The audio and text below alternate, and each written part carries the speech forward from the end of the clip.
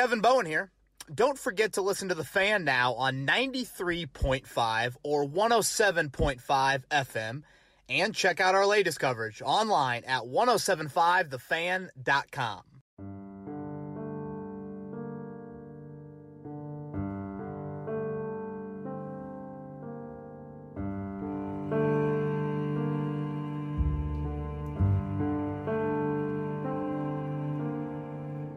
A 46-yard field goal from Adam Vinatieri to give the Colts the lead. Here's the snap. Ball's on its way, and it's blocked. It's picked up by Tennessee. They're running the other way with it. They're going to score a touchdown. Tennessee blocks kick, and they run the other way, and they score a touchdown on special teams. That's Ty Smith. That's the second blocked field goal today by the Tennessee Titans, and the ball bounced fortuitously right into the breadbasket of Ty Smith, who runs about 60 yards the other way for a touchdown. What a difference a month makes. 5-2 and talking about playing for a bye to 6-6, and seemingly everybody wanted to talk about the 2020 draft. Yep. That's the Colts right here in 2019 as we reach the final quarter of the regular season. I'm Kevin Bowen, back. Another edition of Kevin's Corner. Joey Molinaro still with us, which is amazing with how viral Joey's gotten over the last 72 hours. Congrats on that. Thanks, Joey. Man. Yeah. For those that missed it, his Nick Saban impersonation. Worldwide leader. Worldwide leader. Saying, give me that. Nick Saban's daughter commented on it? Yeah, that was my favorite, because then I know that Mr. Saban probably saw it. Mr. Saban. And then, at the Thanksgiving dinner table, they were probably all laughing about it. At least they were. Probably he wasn't. I was going to say, yeah. Yeah, I was excited about that. Yeah, he's probably still trying to figure out what happened there on that punt, whatever, Gus Malzahn getting the best of Nick Saban over the weekend. But in all seriousness, congrats to you, Joey. Thanks, happy Thanksgiving to all of our listeners out there. Hope they enjoyed the time with their family and safe travels and watched a lot of football, although the end of the weekend for our fan base here on Kevin's Corner, they did not like at all what they saw, and I just can't believe how quickly it all unraveled, man. It's like 17-7. I'm like, oh, wow, Colts should be up even more. Yeah, that's kind of what I felt like at 17-7, and then the 24 unanswered points, and I thought it was fitting at the end of the game. I looked down, and I couldn't believe how quickly the fans started pouring out of Lucas Oil Stadium, like right after the block kick and the interception, of course. All of a sudden, they're just running for the exits, it seemed like.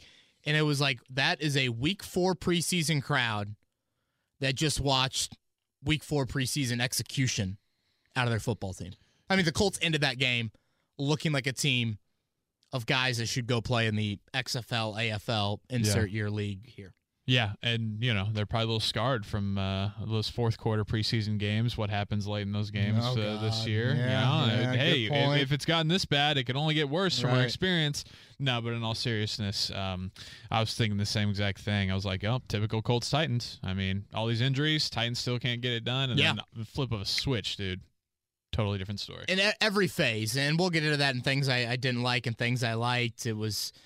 it kind of felt like, Joey, all season long where we had those questions kind of like, hey, are the Colts playing with fire all these one-possession games? And yeah, true. I think we sided with – I think they are playing with fire. You got to start putting teams away if you're going to be a legit playoff contender.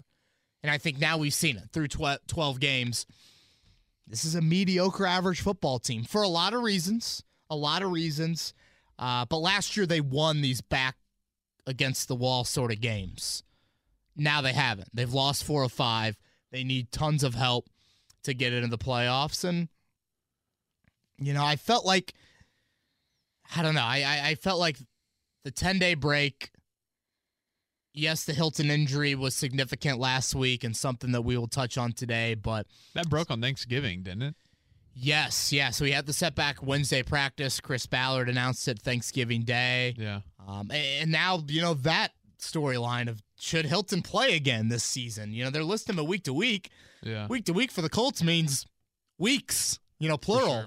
Sure. That's what that means. So a whole lot to get into on today's edition of Kevin's Corner. All right. Per usual, we got to start with things that you didn't like after a loss, and there's really nowhere else to start besides the kicking operation. for what, the umpteenth time this year, we're starting with the bleeping kicking operation. It's the new Andrew Luck's shoulder conversation. Right. And like, okay, you're talking about an injury to your franchise quarterback? Okay, yeah, that makes sense. We are talking about an NFL team kicking the football for really probably the 7th time this year. There's still 4 more games to go this season. It's how is it not laughable? It's sad. It's laughable. It's everything. The block kick there, I felt like I was watching a high school. I felt like I was watching a high school football team. Like, that was the easiest block kick you'll see in NFL history. I thought it almost kicked the guy in the nuts. Yeah. I mean, it was like, it's almost like he could have caught it. Yeah, he could have caught it in stride and just been like, or just literally been like, "Hey, Rigo, will you give me that?" Right. Like, Vinny, you don't even need a kick. Joey, it goes back to what I've said so many times this season. It's the refusal. Jim Irsay, Chris Ballard, Frank Reich. They have refused to make changes with that group. That has been the biggest issue, problem for this 2019 football team, that they have gone against their word of accountability, and it's not about one person, all of this. And here we are in week 13. It continues to bite this football team in the ass. They have no one else to blame but themselves for refusing to make any changes. And this is place kicker on down. And on down, it was the 11-man unit we saw out there on Sunday. Let's start with Vinatieri. The 2 misses to start the game. 55-yarder in the first quarter, misses wide right. 52 or 53-yarder gets blocked. That was a terrible kick that had no chance of going in. You expect an NFL kicker to go 1 of 2 from 50 yards plus. I think indoors, I think that's kind of what we expect, right? You know, I feel like that's where we can lay the blame on Vinatieri. Obviously, the 46-yarder there with about 5 minutes to go in the fourth quarter was not his fault at all. Yeah. Tennessee used a similar formation on all 3 missed kicks. They overloaded the side to where Vinatieri would be kicking towards. So think of it as right hash, they overload the left side. Left hash, they overload the right side. You know, wherever he's kicking towards. Basically, so he could kind of feel that presence coming. He could see that. See it and feel it, definitely. And again, the reason Tennessee's doing this, because they know the Colts have had issues this season. So teams are now looking at the Colts kicking field goals, and they're like, oh my gosh. Yes, please. This is a chance to feast, especially the long kicks. They didn't do it on the 29-yard field goal. They only did it on the 3 long kicks, knowing full well that ball's coming in low. Right. And if you watch and count numbers, the Titans had 6 guys versus the Colts 4 guys. And that group broke down. It was from outside in, it was Costanzo, Hunt, I think Grover Stewart, Quentin Nelson, leading into Luke Rhodes. Marcus Hunt really took all the blame afterwards. To me, I feel like you block inside out. Like, I thought Costanzo maybe should have chipped down. For sure. On the D gap, D as in dog. Yeah. That guy was a free rusher. If you do go back and watch the other 2 field goals from north of 50 yards, Hunt does kind of get a bit of a body on that guy that ended up getting free. And he pretty much said after the game, he got off balance, poor technique, and he was kind of man up on that one guy, and then boom, I forget the guy with the crazy name, something Shank, which is fitting. He is the one that ends up blocking it, and then the easiest 63-yard return you will ever see. It's just an entire breakdown of that unit. And, you know, something we've talked about, Joey, is like going back to the Pittsburgh game with Luke Rhodes in the snap. When Vinatieri is missing kicks, it's now putting so much pressure on the rest of that kicking unit. All of them. Everybody else is getting the curse is supposed to, the tight butts out there. Exactly. All of them are like, holy shit, oh my God. Like, because they're all probably thinking, I got to whip my head up and see if the kick's going in. Because, like, right now it's a 60% chance that it goes in. I couldn't believe it was the first time in franchise history the Colts have had a blocked field goal return for a touchdown. But, yeah, I mean, it's how many games now? Chargers, Steelers, Titans week 2 that they won. So. They've overcome 2 games this year. Titans and Broncos, they've overcome those in their kicking issues. They've lost, just straight up lost games.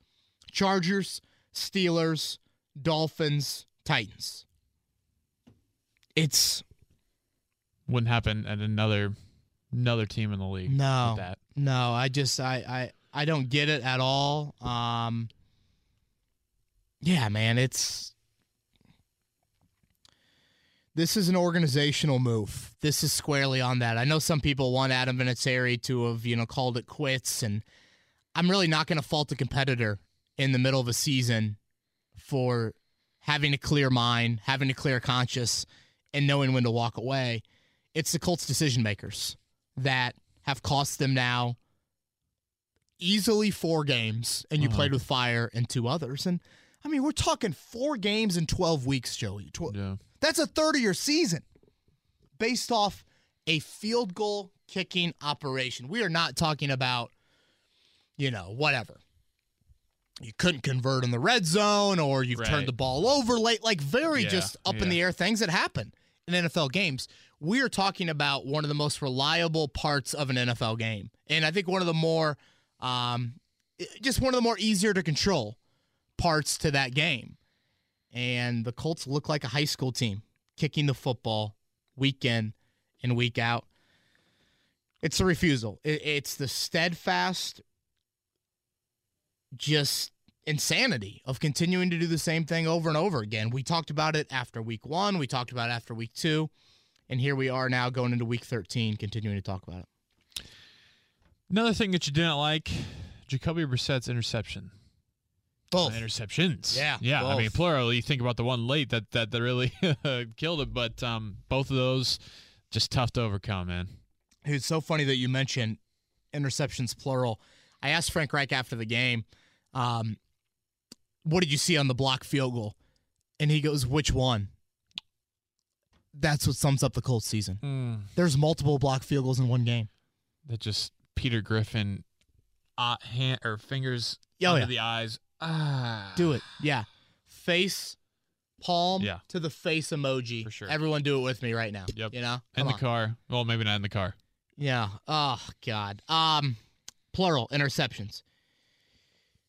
To think that at one point people asked us questions, is Jacoby Brissett an MVP candidate this year?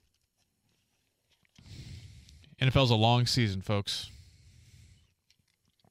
Like, what were those? Only 16 games, but what were it's a long season. He's avoided those mistakes. And I should say, Jacoby Brissett, nice work in the first half. I thought took some more chances, just better recognition and finding guys in the zone.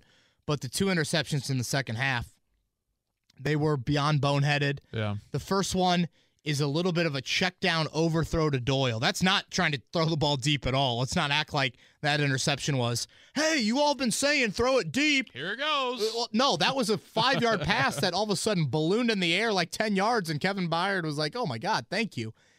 I mean, you had about 4 or 5 seconds to get rid of that ball or to find something a little bit, whatever, easier, and that ball sails 3 points, led directly. So good sudden change defense. Yeah. So now the game's tied at 17. And then after the block field goal, I don't know what he was thinking on the Zach Pascal interception. Got about 4 minutes to go in the game. Mm-hmm. It's a 2nd and 10. It's one of the cleanest pockets he's had all day. And it would look like it was like a 4th and 15 with 32 seconds to go in the game at your own 25-yard line. Like just a forced decision, double, triple coverage. Like, and I'm not even like comparing Jacoby Brissett to Andrew Luck or whatever, top 10 sort of quarterbacks. Like, look at what Ryan Tannehill does after the interception. 3rd and 10, throws a perfect ball, knowing full well that Kenny Moore just got hurt on the previous possession. They're going to take advantage of that. Tennessee's down. Adoree Jackson in the game. Malcolm Butler's on IR. The Sims kid, one of their other corners, is out. Like, you can't expose their deficiencies in the secondary. And I know this is a personnel thing that has played into this lack of a passing game for sure. But your quarterback has got to make better decisions. And in pressure-packed moments this season, Jacoby Brissett has not delivered. I mean, that's now Oakland and Tennessee, home games, down in the fourth quarter. you commit a fatal error. 2 turnovers lead directly to 10 points, and we're at the point of the season, Joey, where we're 12 games into it. We're seeing the quarterback take steps back, not steps forward. Honestly, not even staying, flat. I think we're seeing a few steps back from him. But at the same time, Kevin, I'm sorry to interrupt. No. I was talking with a few different people last week after the Houston game, and it was like, okay, this last month here in December, you kind of want sink or swim if you're a Colts fan for Jacoby, right? Like, you don't want just kind of like teeter-totter, one game pretty good, looks like the guy. The next game, not a great game, right? Like, you want him to be the guy or to not be the guy to have an answer. See, you're looking at it from, like, how I kind of look at this season. We're probably not looking at it from how the diehard fans look at it. Yeah. They're looking at it from, oh gotta my win God, these games. Great chance to still be in the playoff picture. That's part of it. And there is a select part of the fan base that definitely, I think, probably looks at it from your side of it. So there might be some people that are pleased, as crazy as that sounds, with how Jacoby Brissett finished that game yesterday. But there's also a large majority that's really pissed off. Oh, yeah. Because you had a great opportunity. And your offense missed some great opportunities in the first half, to cash in on the playmaking that your defense found, which we'll get into a little bit later. But, I'm talking the monumental points of this season. Down, fourth quarter. You got the ball. Here's your chance. Pick against Oakland. Pick against Tennessee at home. That's fatal. You can't have that. He hasn't cleared that hurdle at all. And that's part of the checklist that you go down and evaluating a guy to see if he can be your franchise quarterback. So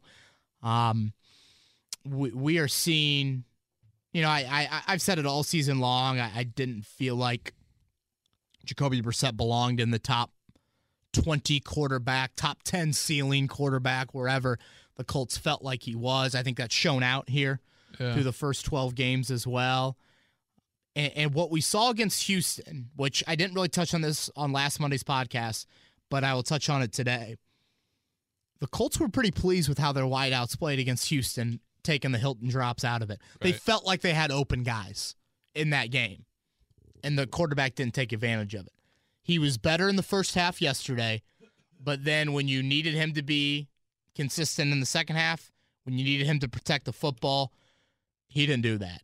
And I think we're starting to see some issues as well in recognizing blitzes. You aren't making teams pay for when they blitz, and I thought that was quite apparent yesterday. Saw the defense make a few plays, but they didn't do enough. And in a game like that yesterday, you needed more from them. Yeah, Joey, and I'm glad that we are mentioning this because I want to be crystal clear in what I mean by this. The defense was really, really good in the first half. Probably outstanding, honestly. You sack a guy 5 times, you create 2 turnovers. That's damn good defense. Oh, yeah. But this is why I didn't like it. First off, we're obviously grading units on 60 minutes of football. Mm-hmm. And secondly, I'm grading that off a healthy defense. That is the most healthy you will see a Colts defense, hell, any NFL defense, all season long. And you gave up 5.8 yards per carry. And you gave up, 77%, I think he was. Let me pull out the old calculator here for Tannehill. 77. 17 to 22. Joey, you give up 77% completion percentage. You give up 5.8 on the ground.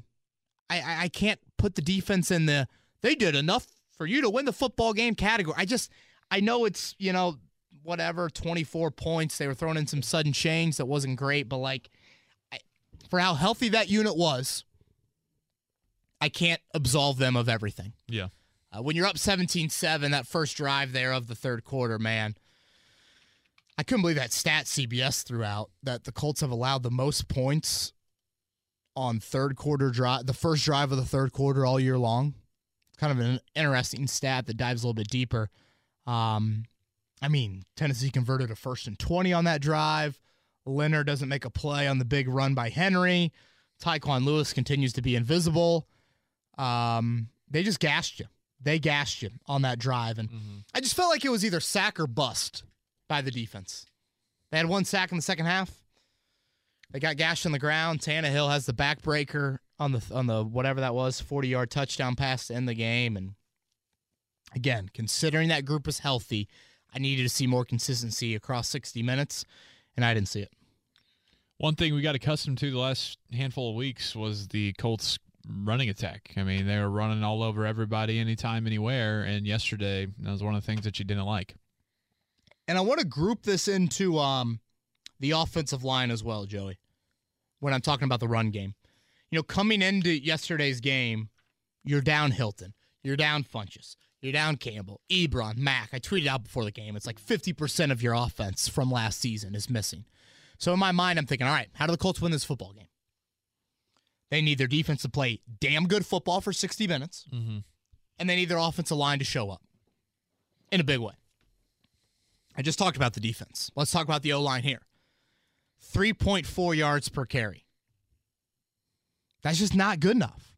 That's not good. 3.4 yards per carry when you're missing the pieces that you're missing is not good, especially when you kind of opened up the passing game a little bit in the first half. Yeah. I mean, Jonathan Williams got benched to look like a halftime. Wow. You know, I mean, 8 carries for 14 yards. He gets a holding penalty. He's breaking down in pass protection. And, hell, it's not like the other running backs were better in pass protection. But, you know, you couldn't handle the free rushers. Some of that's on Brissett. Some of that's on the running backs as well. Just the identification was terrible. And, you know what was a big play in the game was Nelson's holding penalty. Quentin Nelson had a hold on the block field goal drive that put the Colts behind the chains into a 1st and 20. They get into the 3rd and 9. Brissett gets sacked. 46-yard field goal. We all saw what happened. Yeah, it's just you got to have better from your intact, healthy units in those sorts of games. And you missed just so many chances in the first. I mean, you had a legit 4 field goal drives. 4 drives in field goal or red zone range in the first half, and you only scored 10 points. So, yeah, I just want to – it's not as obvious as kicking game or Brissett's turnovers or those sorts of things, but still, the bar for those groups are higher. They are set at a higher level, and the Colts did not meet those on Even with the loss, Kevin, a few things that you did like, and one, let's start with the, like we talked about, defensive playmaking. Didn't do enough for 60 minutes, but certainly they made some plays. Still deserve mention, especially the linebacker group. You know, that playmaking, it was really incredible in the first half. You get the 5 sacks, Anthony Walker the strip, Bobby Okereke with the strip, Leonard had a huge sack in there. I mean, that was the best. That's field position you dream of. Dream to give your offense short fields, which was so needed in the in those issues. So that was tremendous. I wanted to make sure that we mentioned that. Yes, it was all in the first half, but that was still something that I thought was noteworthy from this team. And you know, that's part of what I think has to happen for this defense. I just don't think they're built to constantly force 3-and-outs or, you know, allow 1 first down and get off the field. No, they really need some of that playmaking. And we've seen more of it, I think, as of late. Didn't see as much in the first half of the season. But I definitely wanted to note how good that playmaking was yesterday in the first half. And then lastly, we've been looking for this for a while as well. Chunk plays, where they've been. There was a few of them yesterday. Yeah, again, maybe I'm searching for positives a little bit, Joey, but I think we need to mention these things. You had a few more chunks. Brissett did make some nice throws in the first half. Better anticipation. And honestly, it goes back to kind of what was said, you know, after the Houston game. There are plays to be made in the passing game, even without some of these guys. You just got to make those plays. And this was a baby step for this passing game. You know, I'm not here crowning it by any means. I mean, hell, I think out of all those chunk plays, they pretty much all happened in the first half. 21 yards to Doyle, 19 to Pascal. 20 to Pascal, 19 to Johnson. I mean, a lot of those, Marcus Johnson for 18, a lot of those came in the first half. but still, it was not all horrific from Jacoby Brissett. I don't want to go there. That touchdown to Jack Doyle was like so perfectly Frank Reich and Jacoby Brissett. Ooh, beautiful. I thought Frank had some really good designs. And there was a great ball to Doyle near the goal line that set up maybe the Hines touchdown on a third down. Like, Brissett made some good throws yesterday. What were his final numbers? 25 of 40 for 319, a rating of 74. That rating's terrible. Yeah. But obviously some of that yardage came late. Mm-hmm. But still, I wanted to note there was some defensive playmaking. There were some chunks in the first half. That's why you had a lead. And now you got to try and build off that if you want to have any hope of running the table down the stretch. This is going to be brutal for a lot of Colts fans, probably all Colts fans who are listening to this. Well, just think about, July 4th, you're sitting by the pool, you're barbecuing with your dad. You're talking about, boy, we're going to have Andrew Luck. We're going to have T.Y. Hilton. We're going to have Eric Ebron. We're going to have Devin Funchess. Maybe that was, We're going to have Devin Funchess. Yeah. This offense, dude, let's go. And that wasn't happening on Sunday, but the main two guys that we've talked about, or that we're going to talk about here, is Hilton having a regression in his injury, and then Funchess being out for the rest of the year. Now the question is this, Joey. Do you just sit Hilton? Man. It's weird. If you look at the playoff standings and your Steelers with a huge win on Sunday, not helping the Colts out at all, the Colts will not be officially eliminated for the playoffs for at least another week or two. Now, it's not great. Things are not in their favor really at all in several of their situations, but part of me feels like if Hilton is healthy and they're not officially eliminated, he's going to try and play. Yeah. So, but then when I hear setback from the calf, I hear re-injuring, I think to myself, Joey, this was his first practice since he got hurt. Because remember, he didn't practice for the Houston game. It was walkthroughs. Yeah. That week. This was his first practice since he initially got hurt right before that Pittsburgh game. And you think about now 4 lower body injuries. I think it's like a quad, a hamstring, an ankle, and a calf in the last 14 months. Not great for a guy who, his game is set on speed and agility and cutting. No, not at all for a guy that's 5'9", 100 and whatever he is, 80 pounds. So I think that's a legit question. Then Devin Funchess, man, you talk about a long broken collarbone. Oof, I broke my collarbone. I have a broken collarbone. Have you seen that? Yeah. You have shown me that one time. Yeah, you just showed me it again. That's gross.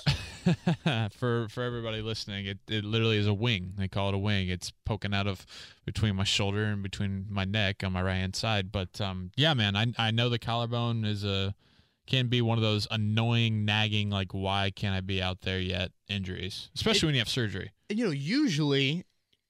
And obviously, let's not directly compare Nick Foles' break to Devin Funchess' break. They both happened in week 1. But, yeah, I know a couple guys on Notre Dame's team broke their collarbones this year. It tends to be like a 2-month sort of ordeal. Sure. And with Funchess now, it's over 3 months. Yeah. That's what it's going to be with him staying on injured reserve. And for those, this is not opening up a roster spot. He's just got to stay on injured reserve. He's not on the 53-man roster. The Colts had a deadline by Wednesday. They will not activate him, Frank Reich said after the game. So he's going on IR, staying on IR for the rest of the season. People are like, people are obviously ripping the Colts medical staff. And as I've long said, you've got to evaluate this medical staff. I don't necessarily put blame on them for a bone not healing in time, but I find it odd that you brought Funchess back to practice in mid-November. That kickstarts a 21-day window where you have to make a decision. Yeah, again, I'm no medical professional, but aren't you doing a scan before he gets back to practice and saying, okay, that thing will fully heal in 1 to 2 weeks? Isn't that kind of the thought process? My thinking is, why do you even start the 21-day window? Why not leave him out till, last week?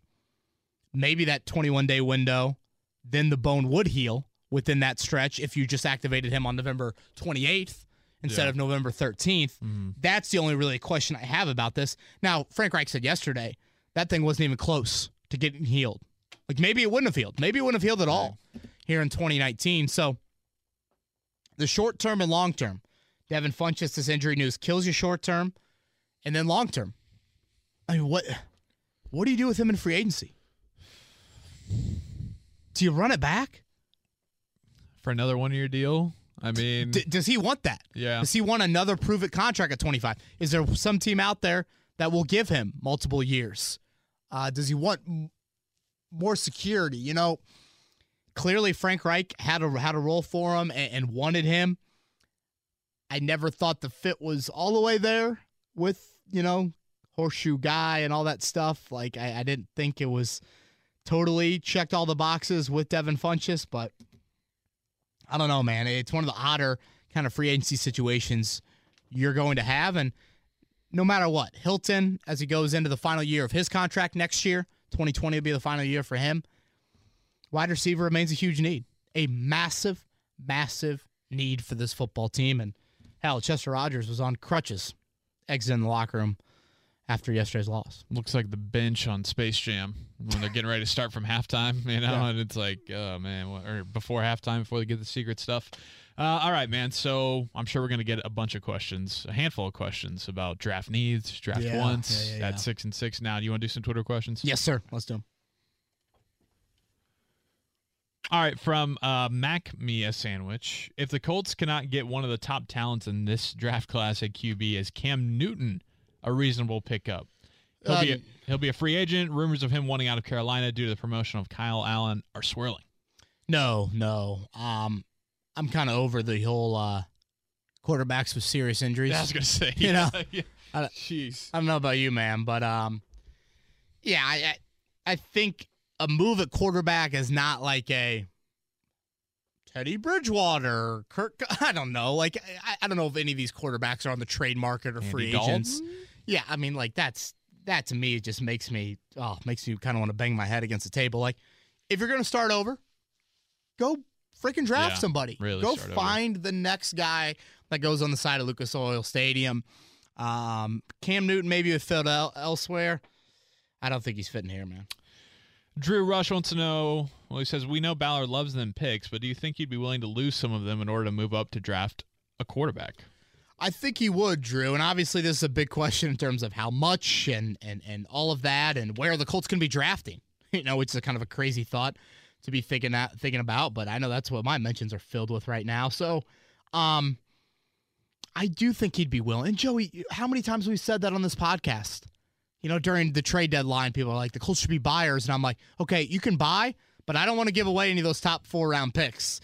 You know, I kind of am like, you might still need that. Right. You might still need that ammo. Yeah. And you have the ammo. And honestly, if the draft started today, I think you'd be at 17. Where was Lamar Jackson picked?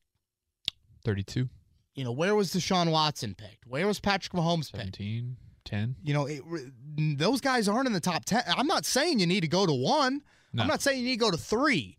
You know, Love, Herbert, Tua falling, you know, from whatever. I need to do more research on that group, but you don't really need to mortgage it crazily. This isn't RG3. This isn't Ricky Williams. Like, Yeah. you don't need to do anything too crazy to still find that possible answer. Lucas Robbins asks, are you on board with the Colts drafting Chase Vinatieri next year? Am I misreading this? Is this a joke? Oh, yeah. He's got a nephew that plays at South Dakota State. Ah, okay. Yeah. Drafting Chase Vinatieri next year, or do you think the Colts should trade for Young-Ho Koo to be our new kicker? As much as I love Adam Vinatieri and know that last blocked a kick wasn't his fault, the kicker has to be addressed next year. Well, yes, it does. Yeah, Adam Vinatieri cannot be kicking for the Colts next season. I don't know, Joey. I'm probably still on I think I've watched this kicking abomination all season long, and I'm just like, what? Am I watching, Western Boone in the Class 2A state final game kick? Yeah. Like, what is this? And I feel like I finally committed myself to saying, go spend a 7th-round pick on a kicker, which I don't think I've been there before. But it's just been such a, what? We're still talking about this? It's gotten to that point, yeah. We're still talking about the freaking kicker in Week 13. Yeah. So I think I've gotten to the point now where I'm like, all right, commit a draft pick and never talk about it again. You know, let's not bring it up for the next 10 years. from Casey. Might have missed this, but any word from the Colts on why Williams didn't touch the ball in the second half? Yeah, it's a good question, Casey. What'd I say? 8 carries in the first half. None. I don't know if he played a snap, to be honest with you, offensively in the second half. I'll ask Frank Reich that later today on the conference call. 8 carries for 14 yards. That's a 1.8 average. That's not great. I believe he had a holding penalty and pass protection as well. So, like, it just wasn't all good, it wasn't even close to good for Jonathan Williams. So, a little bit surprised he didn't even see the field. Wilkins and Hines gave you a little bit more, although they both had some issues in pass protection. But I just think it was a lack of production and the screw-ups in pass protection. Zach wants to know, doesn't Chris Ballard shoulder some of this blame? He made an emotional decision to keep Vinny over a business decision. It seems that's how locker room gets fractured and how fingers start pointing. Oh, without a doubt. Yeah, I mean, Chris Ballard deserves a lot of blame. Yes, so yeah, a ton. And Jim Irsay and Frank Reich as well. I think if any of those three were steadfast and had a very strong kind of stance on Adam Vinatieri, I think the move would have been made. I do. So, yes, this is without a doubt probably the biggest black eye on the general manager through these first 3 seasons. You can nitpick and say, Scott Tolzien in 2017, or like, believing in the O-line, or obviously the wide receiver issues now for another offseason. But I would say when you're when you've benched, hell, Jonathan Williams got benched during the game yesterday. Like, you are benching guys right and left, yet you continue to say, oh, we're good there. We don't need to make any changes. I asked Frank, I can't tell you how many times I've asked Frank Reich that this year. Every week. Frank, any personnel changes to your kicking unit this week? Again, I say any. Like, doesn't have to be kicker. Right. Yeah. I don't know. You're going to change how you block. You're going to change how you snap. You're going to change how you hold. Like, anything. And his response? We're good. I have all the confidence in the world. Like that. It's so out of left field for Ballard and Reich. So out of character for them. Because I think both of them are really good at their jobs. I do. But you see this, and I'm just like, God, who is, poisoned the Colts decision makers? From @Colts with Grant, why are people the way they are? This means, why must reasonable critiques of Jacoby Brissett be met with accusations of hate and thinking he's trash, while in actuality, he is okay, and that's not enough? Yeah. Frank, I couldn't agree more with that. Jacoby Brissett is a nice quarterback. That, to me, is kind of a bottom third of the league starter. Mm-hmm. Can you win 8 games with him, 9 games with him? Yeah, but your team better be damn good around him. Colts aren't that. More than likely, you're probably about a 500 football team, and good spot starter, great backup. And so, I'm not sitting here saying, like, get rid of him. Oh, my gosh, trade him. He's a can't. No. Like, no, that's ludicrous. Jacoby Brissett is not terrible. But, again, if you're evaluating a quarterback of, like, because I always come from the premise of this. When we talk roster building with the Colts, we talk about the expectations that Jim Irsay and Chris Ballard have laid out. Irsay wants 3 straight Super Bowls. Ballard wants sustained success. So, okay, with those expectations, that means quarterback has got to be damn good. Mm-hmm. It's got to be top 10 good. Yeah. If you want that. And I don't see Jacoby Brissett doing that. Brett Stockglausner asks, so are we doing at least another full year of Jacoby, or drafting a quarterback in the first 3 rounds and developing him? I think you might be doing both. The odds, I think I'd say better than 50-50 Jacoby Brissett starts week 1 next year. Because all those guys sat, right? Watson sat until T.J. Yates or whoever the starter was just got bludgeoned in the season opener. But, Mahomes sat. Lamar sat. Like, there's a good chance Jacoby Brissett probably starts the majority of the games next season. Yeah. So I think you can do both. Right now, I'm not sure how the Colts can evaluate the quarterback situation and think they don't need to draft a quarterback in the first 3 rounds. First 3 is probably the cutoff. Yeah. That's probably the cutoff. I would think, without a doubt. And think about quarterback, this is when you find your guy, you got to go get that guy. Like, you can't expect that guy to come to you. Chiefs. Yes. I mean, yes. Amen. Thank 100%. you.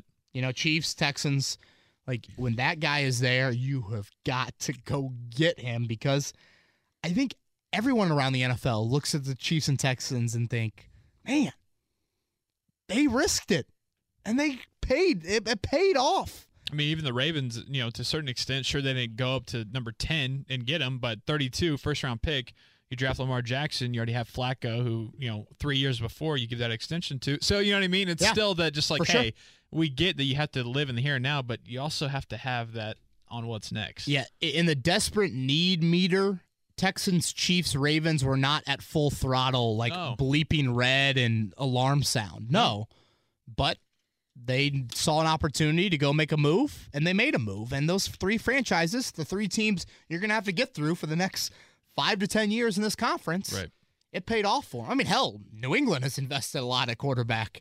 Sure. I think the Colts are the only team in the NFL to have not drafted a quarterback since 2012.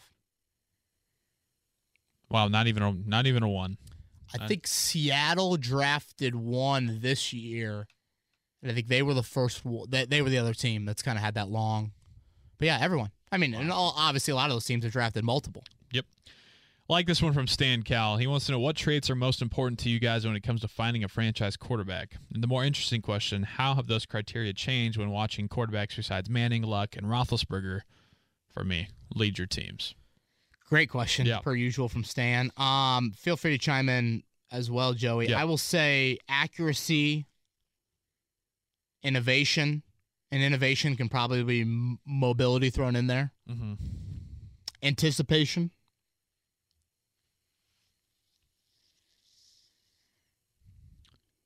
Yeah, and I guess when I say innovation, I probably also throw in a little bit of arm strength with that, because I think innovative, I think of you create something off script, which usually means you're fitting a ball into a crazy window, that sort of thing. But yeah, I'd say accuracy, innovation. What else did I say? Mobility, anticipation. And the mobility factor, again, that's kind of to me, that's the off-script nature of the innovative part of it. I love to grade moxie and fourth quarter stuff, and I don't know if you could take a deeper dive into analytics and 2-minute stats and red zone stats and third down stats, those sorts of things. Yeah. But yeah, those are the things that stand out to me. Yeah, I mean, all of those come into what I'm about to say of how good do they make the people around them.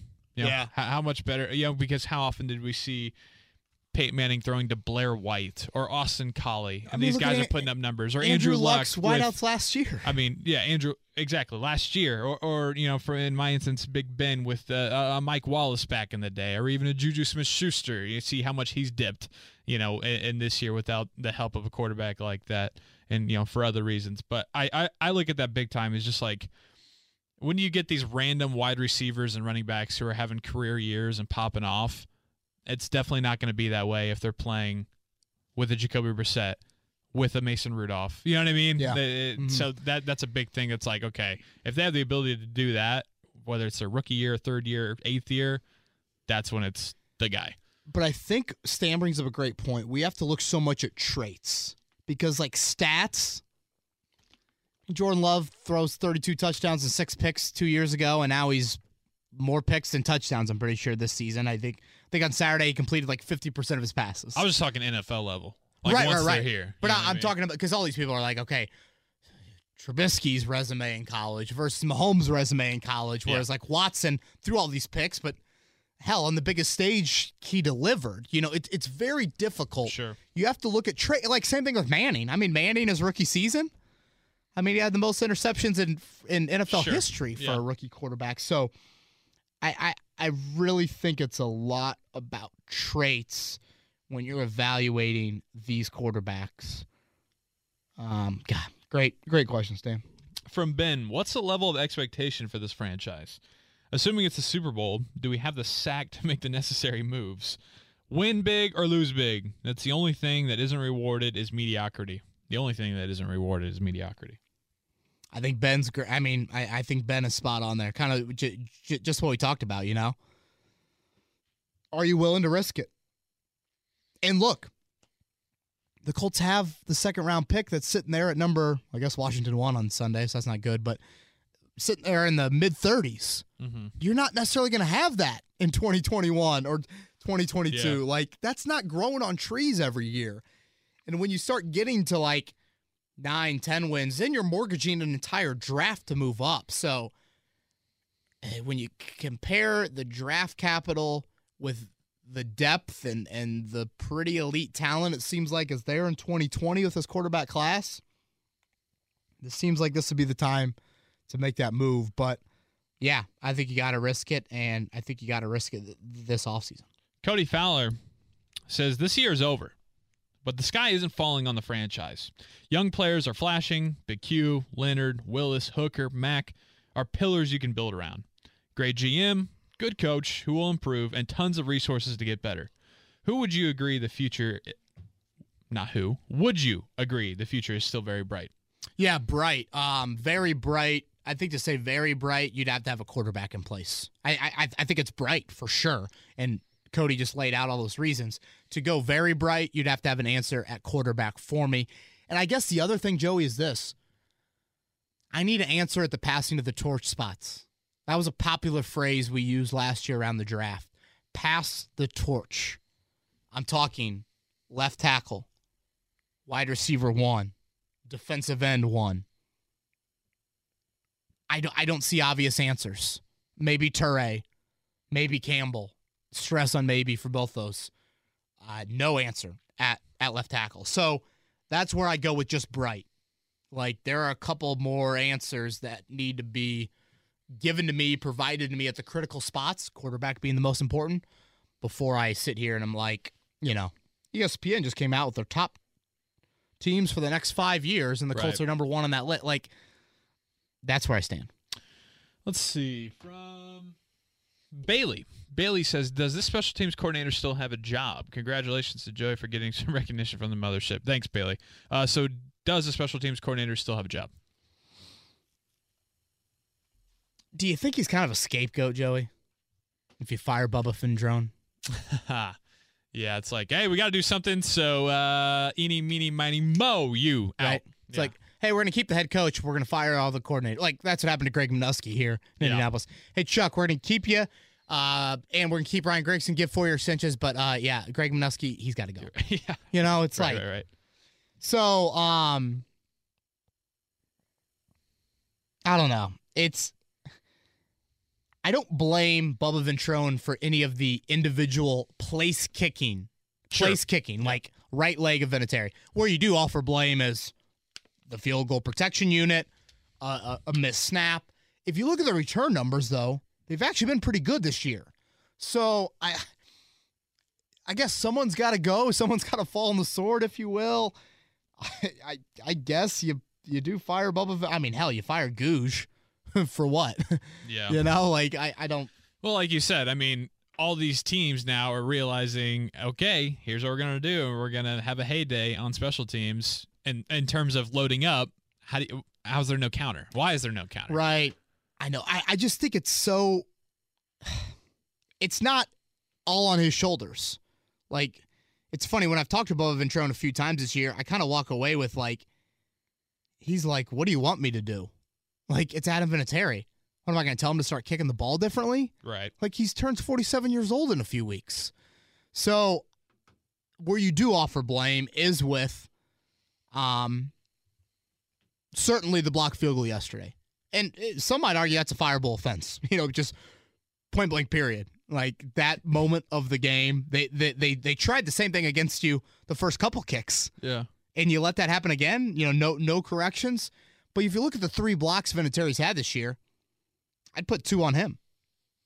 I'd put Pittsburgh, Cam Hayward, and the first block yesterday on him. So I get it. I'm sure Bubba Ventrone probably will get fired just because someone's got to go, but I don't know if I necessarily agree with it. Matt Baker asks, over-under for the Colts' first-round pick, 16.5. So right now they're 17 at 6-6. Sounds about right. I've been saying 8-8 all year. I think I'll stick with 8-8. So you're going... I'll say slightly over. 17 or 18. If you're 500 right now and you're picking 17, I'll say you pick 17 or 18. So the rest of the way, though, you're thinking New Orleans, Jacksonville losses? Definitely New Orleans. Carolina? Hell, Tampa Bay, New Dude, Orleans? that second loss could come Sunday. Yeah. I mean, if you don't have Hilton or Mack. True. Tennessee's won 2 in a row. Or, excuse me, Tampa Bay. Yeah. Tampa Bay so Jekyll and Hyde. Oh, my God. Winston's thrown 5 more picks than anybody in the league. My favorite stat line was last week when Jameis Winston was 0 for 1 with 1 interception. And yet they still come back and win the game, obviously. That's great. Winston's going to score 25 fantasy points for you somehow. Yeah, I'll go with 8-8, and they're picking 18. I think they did that a few years ago when they drafted Ryan Kelly. Correct. From Bob, does Adam Vinatieri's struggles and their refusal to address it cause any issues in the locker room? Does it hurt Ballard's credibility? We kind of hit on it. Hurts credibility. Issues in the locker room. I think it does a little bit. I know some people disagree with that. It's definitely people in the Colts organization. I don't know. How can it not? I feel like there's a little bit of whispering in that locker room, kind of like, man, they keep on effing up like that, and they continue to come to work and cash checks, and guys get benched in game and all this stuff. And a little breaking news here from Adam Schefter: season-ending fracture for Chester Rogers. Oh, so that goes off of the crutches and knee brace that we saw from him leaving the locker room on Sunday. Tough, man. Tough. Yeah. All right, IU fan in Texas, did you foresee this fall off the cliff after the 5-2 start? Injuries from skill positions were surprising to me, thus causing much of this. I also didn't see Vinny being a liability, considering the start of the season. Extremely disappointing to this fan. The rapid decline, I don't think I saw. I don't think I saw that. But, I mean, all along I've kind of felt like it's a 500 football team. But, again, just the rapidness and the fact that it's come during a kind of a manageable part of the schedule. You know? When we did Beers with Bowen in April, hell, even in August, when we did Beers with Bowen, when we talked about the schedule, it was always that first 5 weeks, man. Yes. If they could just survive that first 5 weeks, and then you sit there after beating Kansas City, I mean, it is. It's definitely not what any of us expected at all. No, and that's such a good point, Joey. Again, a month ago, you're 5-2. You're talking potential bye, literally. And you got a stretch of Pittsburgh and Miami and Jacksonville and Houston and Tennessee. Like, you're thinking, okay, 3-2, maybe 4-1 in that stretch. Right. Now you've lost 4 of 5 and a couple multi-score losses in there, and it's just like, I don't know. It's just starting to unravel a little bit. And the injuries on offense aren't helping you at all. It's kind of got that like Murphy's Law type of feel of like anything that can go wrong will go wrong at this point. We brought up Murphy's Law earlier this year, and I didn't know what it meant. Yeah. Remember? I think we were talking about Newton's Law and Murphy's Law. Right. And, water finds its level. And I just felt like this is a 500 football team this season, and, with a quarter to go, they're a 500 football team. All right, this is from Matt. Is this Vinny's last year? He says, I think so. If it is, do you try and sign someone like Zerline or find a young kid? I think young. Yeah, I don't know. I can't say I've spent 1 minute looking at the free agent kicker market, but yeah. 7th round pick. I'm fine. Tie me down. You'd have to tie. If I were GM, you have to tie me down to draft a kicker in the 7th round, but whatever. Tie me down. Call in the pick. From Gordo, if when officially eliminated from the playoffs, do they throw in Kelly and see what he's got? Should they? Chad Kelly, we're talking about here. Hey, a little 6 magic, a little 3rd-string quarterback, Duck Hodges. What do you say? I think Duck and Chad would have a good time if they partied together. Yeah, they will. I would be very, very, very, very surprised if the Colts put Chad Kelly in as their starting quarterback at some point this season. Having said that, should they? I go back to the whole being eliminated from the playoffs. Like, there's a decent chance the Colts even enter like week 16 still with a 1% chance of making the playoffs. For sure. Like, Pittsburgh's got a tough finish to the season. Yeah. Tennessee has got Houston twice and New Orleans. Like, if you win all 4, which I know is if Times New Roman size 96-point font, there's a decent chance that you make the playoffs, maybe better than decent. Now 1 loss and you really start packing your bags and calling the airlines. No one calls the airlines anymore. Changing your flights to, on the Southwest app. Yeah, right, December 29th or whatever the first day of the offseason is. So, should they put Swag in there? I think deep down the Colts know who Chad Kelly is, and they would never give him the keys to be the franchise quarterback. I just think shouldn't give him the okay. Nope. I just think literally deep down they know. Like, okay, Chad's a nice player, talented guy. You like to have him as your third quarterback, but like the day you hand Chad Kelly a 5-year, $100 million contract, I just could never see that happening. And I don't know. I don't know if Jacoby Brissett needs more evaluation. He probably deserves it, but like we're 30 starts into this. Don't we kind of know what he is? That's what a lot of people are saying. Yeah. God, I don't know. I don't know if they should. I mean, for entertainment purposes, sure, but I don't think they will. There's so many Chad Kelly key jokes that I want to make right now. Yeah. And it's like a sneeze that I'm just going to have to hold in, and it's going to bother me for the rest of the day, but that's okay. Just sitting there on the tee for you. Yeah, from Craig. He says, how fitting we lose another game because of the kicking game. Yes, established. That marks at least 3 games we have lost. Since Ballard and Reich preach accountability, what do you think will happen? Will anyone lose their job? This would not have gotten to this point in New England. Who asked that? Craig. That's a fair question. Will anyone lose their job? I mean, I guess Adam Vinatieri won't be brought back. I mean, what is firing Bubba Ventrone going to do at the end of the season? By golly, that sent a message. After your unit cost us 4 games this year, now we're going to fire you. Like, whoop-de the freak do. It's like you had a chance. You had a chance back in week 2. It was alarming. It was glaring. Oh, yeah. You played with fire. You somehow got to 1-1. You could have made a move. Would that have been a difference? Would you be 8-4 right now? Would you be 7? I mean, 1 win. If you beat Pittsburgh, that changes everything in how the playoff standings look for this football team right now. So I don't know. I don't really know if it matters after the season.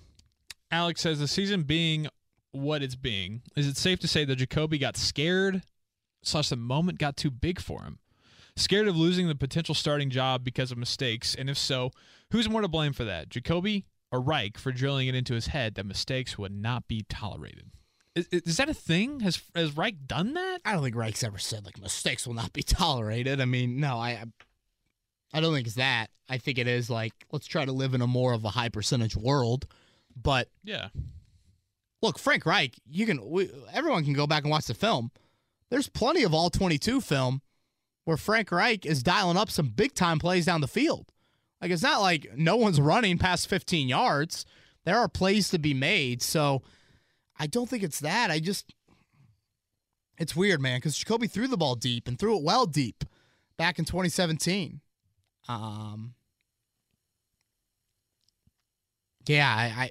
wish I had a better answer for you, but I just think I don't know if it's scared moment. I just think this is kind of who he is. So I actually kind of like Jacoby's temperament, but, when those moments do arise, I just don't know if he's a talented enough quarterback to make the game-changing plays and come back when your team's down and you've got the ball and things like that. So that's why I look at it. I don't think it's intimidation of Frank Reich or anything like that.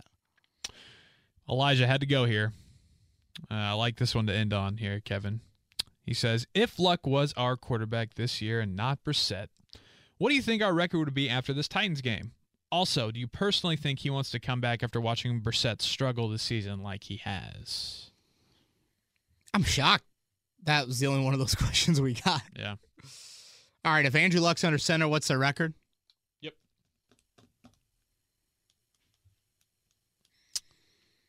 I would say I'd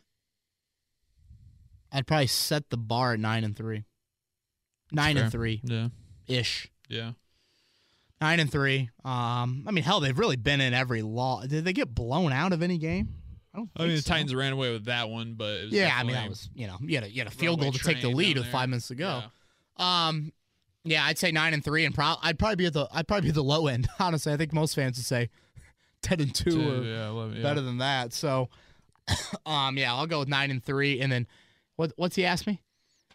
Do you think that he wants to come back at all because of the recent struggles of Jacoby Brissett? Watching those, I don't think watching Jacoby Brissett struggle will influence Andrew Luck's decision at all. I don't. I've laid it out several times, and I'll lay it out again. Andrew Luck coming back to football is threefold. He sees a locker room celebrate afterwards, and that makes him jealous, like he was jealous back when Jacoby became the starter in 2017. So does that creep back into his mind? It's like, I love that. That's missing. I can't recreate that. Like, does that scratch his itch? Him finally being healthy? Does that make him all of a sudden have a new, oh my gosh, my body feels better. I'm good. I wonder what that status is of that, I think pretty good. It's not like this injury needed surgery, right. Or things like that. And then lastly, Lucy Luck.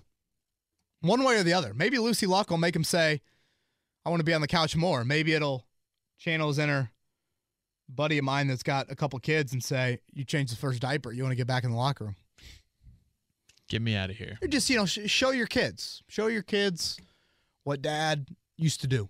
Sure. So those are the three things. I don't think the struggles of Jacoby Brissett has anything to do with that. Right. I don't know if you watched the press conference when Luck retired, but he was struggling quite a bit himself. So I don't know if he's going to say, yeah, I'll take somebody else's struggle back onto my shoulders. Give me that burden. Yeah, exactly. All right, man, that's it. I don't know if you got any more. I got one. Okay. Colin just sent this in, and Colin always has great insight, so I just want to sneak this in. I haven't really read it. Maybe I'm repeating it, but he goes, maybe too late. What's the new threshold for Colts kicking decisions? The operation has become so detrimental to the point of not just costing Indianapolis points, but rewarding opponents with points. That first to fourth down math likely has to change. Will decisions change in December? Joey, this morning I was filling in on the Fan Morning Show, and for those out there, I'll be filling in every Monday, Wednesday, Thursday this month, so you can join us on 107.5 The Fan, 93.5 The Fan, listen online, 7 to 10 a.m. We got a question of, should the Colts start going for every fourth down? When it's in their own, or in the opponent's territory. Yes, every fourth down when field goals arise. Yes. The guy hung up, and I started laughing to Big Joe, the co-host, because I said, Joe, this question is actually legit. There's validity to a person asking that question. Sure. I don't laugh him off the air.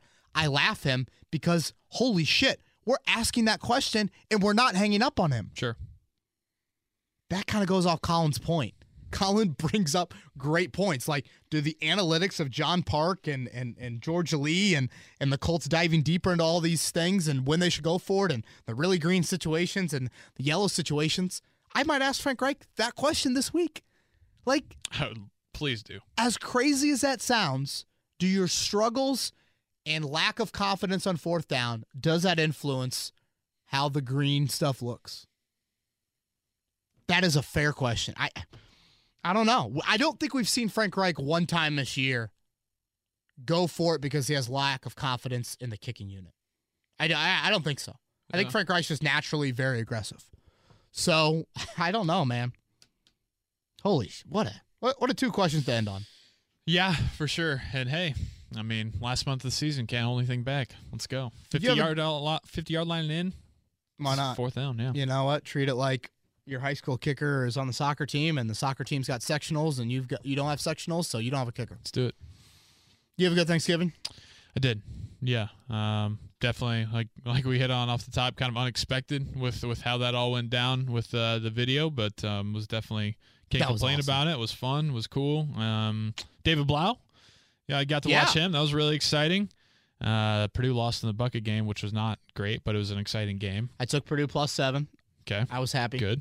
Yeah. I definitely didn't expect them to score that many points with the weather being the way it was. No, not at all. Double overtime helps with that. So no, man, it was good. It was full of family and football, how we like it. Yeah. So I probably watched 500 minutes of football on Saturday. Man. And I'm not mad about it. No, not at all. Even Friday, too. I love how on Friday of Thanksgiving week, they load that day, too. Yeah. It's a full day of football. I could have used one one more juicy game on Friday, but I'm probably nitpicking a little bit. It's like you get 2 Saturdays on the last week of the year. Yeah. And obviously the Egg Bowl, the guy pissing in the end zone. LOL. Ole Miss job now open. Tom Allen back to Ole Miss. Whoa. I don't know. Something to keep an eye on. All right. Monday, Thursday schedule this week and next week. Then the Colts got a Monday night game. Then we get into Christmas, and we'll readjust things as well. Okay. But let's go Monday, Thursday, the next 2 weeks. Let's end on a positive note. Colts make the playoffs, win all 4, 3 away from home. Pittsburgh lose 2, Tennessee lose 2. That's what you need. Start praying. Do whatever you need to do. He's Joey Monero. He's going viral. We'll see if he's back on Thursday. I'm Kevin Bowen. Everybody have a great week. This has been Kevin Bowen. Thank you for listening to another edition of Kevin's Corner. If you haven't already, subscribe on iTunes or Stitcher for the best Colts and Pacers coverage.